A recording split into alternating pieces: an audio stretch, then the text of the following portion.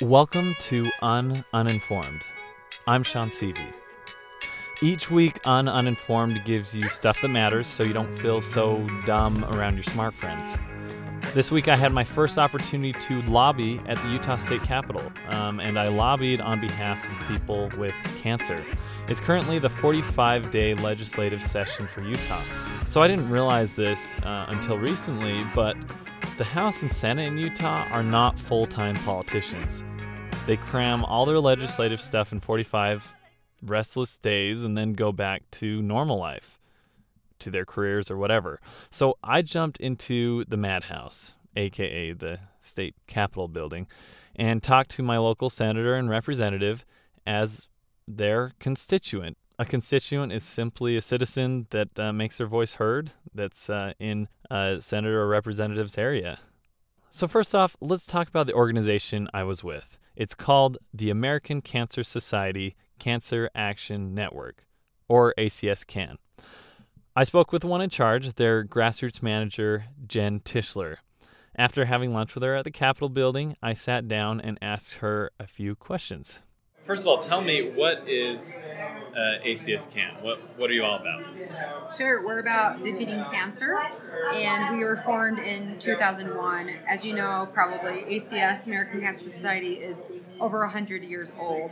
Wow. And ACS-CAN was formed in 2001 because no matter how much money was raised by ACS, they found that a lot of laws were being passed that was making it really hard for ACS to be able to get any of that research money or any access to care to patients. And so ACS-CAN was formed to be able to lobby as much as they wanted to be able to pass bills, so pass laws for cancer patients or defeat bills that were going to hurt cancer patients. So there's so many issues out there affecting cancer patients or people that are concerned with cancer. But how do you pick which ones you're going to jump onto? How do you pick what's the opinion of ACS-CAN? Or do you have a standard for what your belief system is? What's your standard for that? Yeah, that's great. That's a great question. So we have a big hat at the office, and we rip up pieces of paper and write the bills on them. Oh. And then we put it in the hat, and then we draw it out, and we're like, this is what we're going to do. Yes, yeah, I think it's federal, so scientific. Yeah, federal government does that. Right? All right. It seems so. Yeah, I even have a wig I put on sometimes. It's blonde, and I think I saw you wearing it in other podcasts. Yeah. Oh, yeah, the Trump wig. Yeah. Oh, yeah. But no, what we do is we're a national organization. And so the nice thing that I really got behind on when I came to the organization, and something that really drew me to it, is that we are science-based. And so we get behind bills or are against bills based on the scientific evidence behind it. And we have priority issues, depending on, how is this going to affect cancer patients. And we're kind of like a volume knob, right? So on some issues, we're going to turn the volume up and be really actively for it. Okay. Or actively against. And others, we're going to turn the volume down and be silent. So it really depends on how much is this going to affect cancer patients? How much is this not going to affect cancer patients? On tobacco issues, we are very loud, right? Yeah. So it's all scientifically based. So it's what does the research say? Scientifically, what has happened and what are our priority issues. We monitor bills that come up and see, where does this go on the range as far as it's through the cancer lens. Okay. So we always look through the cancer lens and how does this, affect cancer patients. So, access to care, tobacco, tanning, healthy eating, exercise. Everything. Wow. Everything. So, because cancer affects every part of the body. Everything. But everything is scientifically based. So I like that you say scientifically based. I'm an engineer, so I'm always down for science. And when people discount science, I'm not so happy about it. Wait, and you said, so anti-smoking campaigns, the science behind it is a consequence of what ACS, the American Cancer Society, has done in the past. You told me that earlier. Tell me a little bit more about that. So ACS did a study that the results of it showed the link between smoking and cancer. Which seems kind of obvious nowadays. Yeah, but exactly. It's not. It wasn't always that way. Yeah, exactly. So that study came about through ACS doing a longitudinal study that showed, oh my goodness, smoking causes cancer. Oh, wow. Thanks to public health. Wow. Yeah, exactly. Go figure. So when I decided I wanted to be involved with ACS Cans Day at the Capitol, they put me in a small group and assigned us to hunt down specific members of the legislature. I had quite a spunky crew. My crew consisted of a couple members of the American Cancer Society who had regularly worked with cancer patients. We had a university student that was concerned with these kind of issues.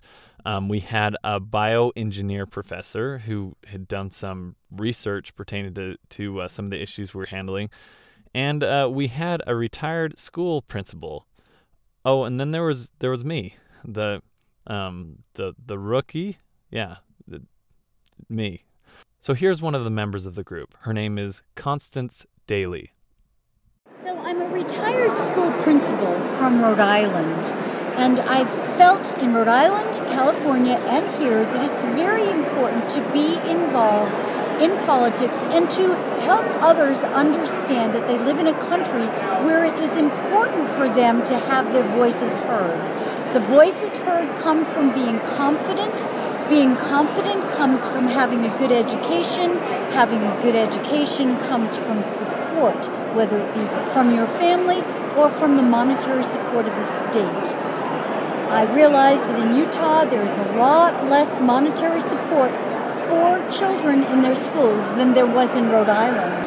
Okay, I have one question. You're talking about, so a lot of these issues that we were addressing today were to do with, smoking, the smoking age, allowing the Indoor Clean Air Act. So a lot of this involves, personal responsibility. What, in these personal responsibility issues, why is it the responsibility of the government? What's their role? I'm always very concerned that people who say parents should teach their children are not quite aware that some parents don't. And it's not by any chance they've never had opportunity. The not having opportunity is passed down to their children, and it continues to grow and grow.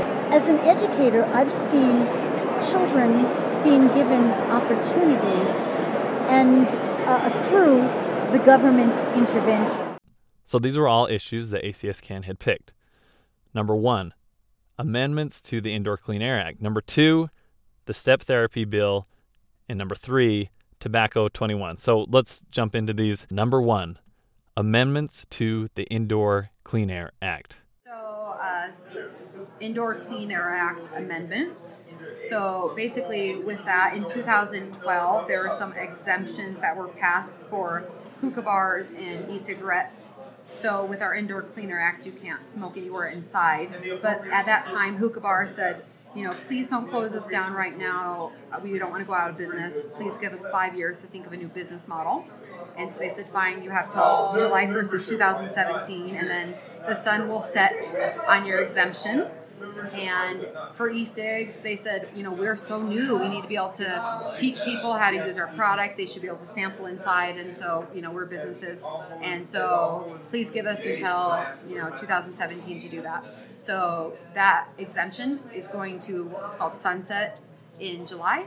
And so we want that to happen. We want it to sunset. A bill has been put forth that says we don't want those to sunset. We want the e-cigarette sampling to continue as well as the hookah bars to continue. So we want to kill that bill. That is HB 333. And here we are talking to our local representative, Briscoe. Hi, I'm Jen. I work with the American Cancer Society. We're hoping that you're going to oppose House Bill 333, which is the Indoor Clean Air Act, to stop them from smoking in the hookah bars and in the smokeless tobacco shops. Likely, most likely. Okay. I know the Salt Lake County Health Department is opposed. Yeah, it's coming due, and we're just hoping that you'll oppose that. Issue number 2, the STEP therapy bill. The second one we were working on is a STEP therapy bill. So for some people, when they go to get a medicine that their doctor has said, this is the course of treatment I want you to do. They go to the pharmacy to get it filled, as many of us do, and then they can't get it filled because their insurance company has said, you have to try this medicine first and fail it before you get the medicine that you need. So this is just saying, we want follow-up from an insurance company. We want to hear back in a certain amount of time. And there's some, different rules around it just so that we have more clarification on it from insurance companies. We're not saying we're against step therapy. We're just saying, more communication and some exceptions around that. So, for example, let's say I was on step therapy on a different insurance. So let's say that my doctor said, okay, I want you to be on this medication, and I went to go get it. I couldn't get on it. I tried step therapy, so I tried a medicine, it failed. I tried another medicine, it failed. I finally got on the medicine I needed. I was on it, everything was fine, and then I went to a different insurance, and they said, oh, you have to try all those medicines again before you get the medicine you need. If this bill passed, I wouldn't have to do that. I could get the medicine I need. So, it's about access to care and getting the medicine you need. So we want to say yes to this bill, yes to HB 266 on that one. So, it's about access to care and being able to do that. This one would also, if you have terminal cancer, that they can't deny you from getting that medication you need. Okay. So this isn't just for cancer patients. This is for any type of illness, diabetes, multiple sclerosis, anyone with any type of chronic illness. Here's us talking to Senator Jim Debakis about the step therapy bill.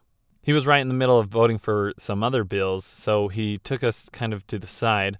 And you kind of hear some legislation going on in the background, and you kind of tell that we're whispering the whole time. So you might need to turn up the volume in your speakers for this one. And here we go. Okay, we're walking into talking to Senator Debakis. And here's the member of my group giving the spiel. The idea is that we want to have cancer patients exempt from this step therapy because it's a question of life or death. And here's Senator Debakis' frank response. It bothers me sometimes, and I don't know, I have to look at 266, where these drugs give people 6 more weeks of life and they're $100,000 a week. No. I'm just saying that's what bothers me. And I mean. Yes, but here we're talking about giving the patient the correct drug based on the on the medical decision and not based on the insurance. If it's normal, if it's a reasonable person would do it, but if it's one of these kooky things where no, I'm just saying that's what I'm. But Representative Briscoe, on the other hand, seemed quite open to it, and he said step therapy actually affected him personally. My wife's going through that with her asthma meds right now. Yeah. Really? Wow. So they pay for 2 or 3 other different types. And they don't work, and she has to go up. She has to use them more often, so she questions whether the insurance company is actually saving money. Issue number 3, Tobacco 21. The last one is about raising the age for tobacco to 21. There's not a bill out on this yet, but we'd like to get ahead of the curve. And what we're hearing is that this will not include electronic cigarettes, and we are against that. We want, if you're going to raise the age for buying tobacco, we want it to include all type of tobacco products. We want to get it right the first time. We want to get it right the first time. It's not a good idea to pass a bad bill. Because if you pass a bad bill, what that says is that electronic cigarettes really aren't tobacco. And that's really kind of a misnomer that's going around. And our youth initiation rate is really high for e-cigs. And that's a problem in Utah. And if we pass that, then that sends a signal that, e-cigs aren't tobacco and it's fine. Yeah. And, if you pass a bad bill, then you go back and say, we want to include this. And the legislature says, we already passed the bill. Why do we need to do something else? And here we are talking to Representative Briscoe. We're hoping that you'll change the age to 21 on cigarettes and tobacco products. That you would support that. And we want that to include e-cigarettes. He seemed pretty down with that. But here's what went down with Senator Debakis. Talking about money, right, which is an issue with 266. If people don't smoke, that saves a lot of money for the society at large. How much would we save then? If we went to 30? Okay, So as you can clearly see, cancer interests are, of course, also competing with fiscal interests. But that's what the legislative session is all about. I mean, legislators are debating controversial issues. If they weren't controversial, we wouldn't be debating them. And that's how it works. Legislators debate, and constituents on both sides try to have their voices heard. So Jen, what do you think, if people want to get more involved, where can they go? What can they do? Yeah, so if they're interested in cancer issues, definitely coming today at the Capitol is a great first step. Yeah. I think people are, a little scared, but the biggest thing is showing up, is showing your state representatives and senators that you care about an issue, and people are scared. I don't know all the issues, and I say that's not what matters.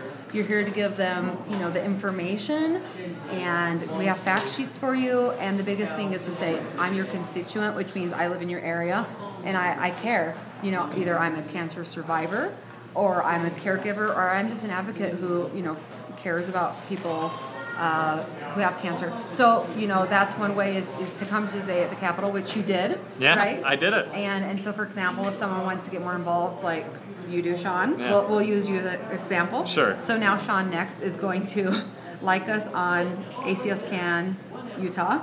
Yeah. So like our Facebook page, right? ACS Can Utah. And so, the nice thing is you can get involved in as little or as much as you want to. The biggest thing is find a cause you're interested in. Yeah. And go for it. I love seeing people getting involved.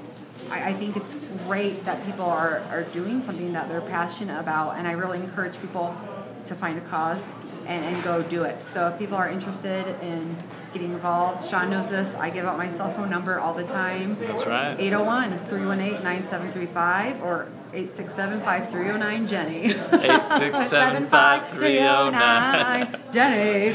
But really, I really want to stress, your voice really does make a difference. And although a lot of people are just so distraught about the government and everything, I've never seen so much political action and people doing something about it. And that's great. Instead of griping, people are using their voices and taking action. And I think that's wonderful because there is a legislative process that people can do.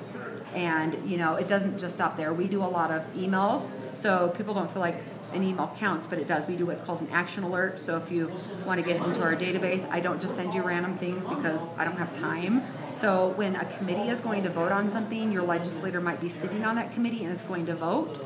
And so I send an email out just to those people who have their legislator sitting on a committee, and I say, okay, your legislator needs to know that you care about this cancer issue. It's already filled out for you, and with all your information, and you just need to, you can fill in personal information if you want. You just push send, and they'll count how many they get.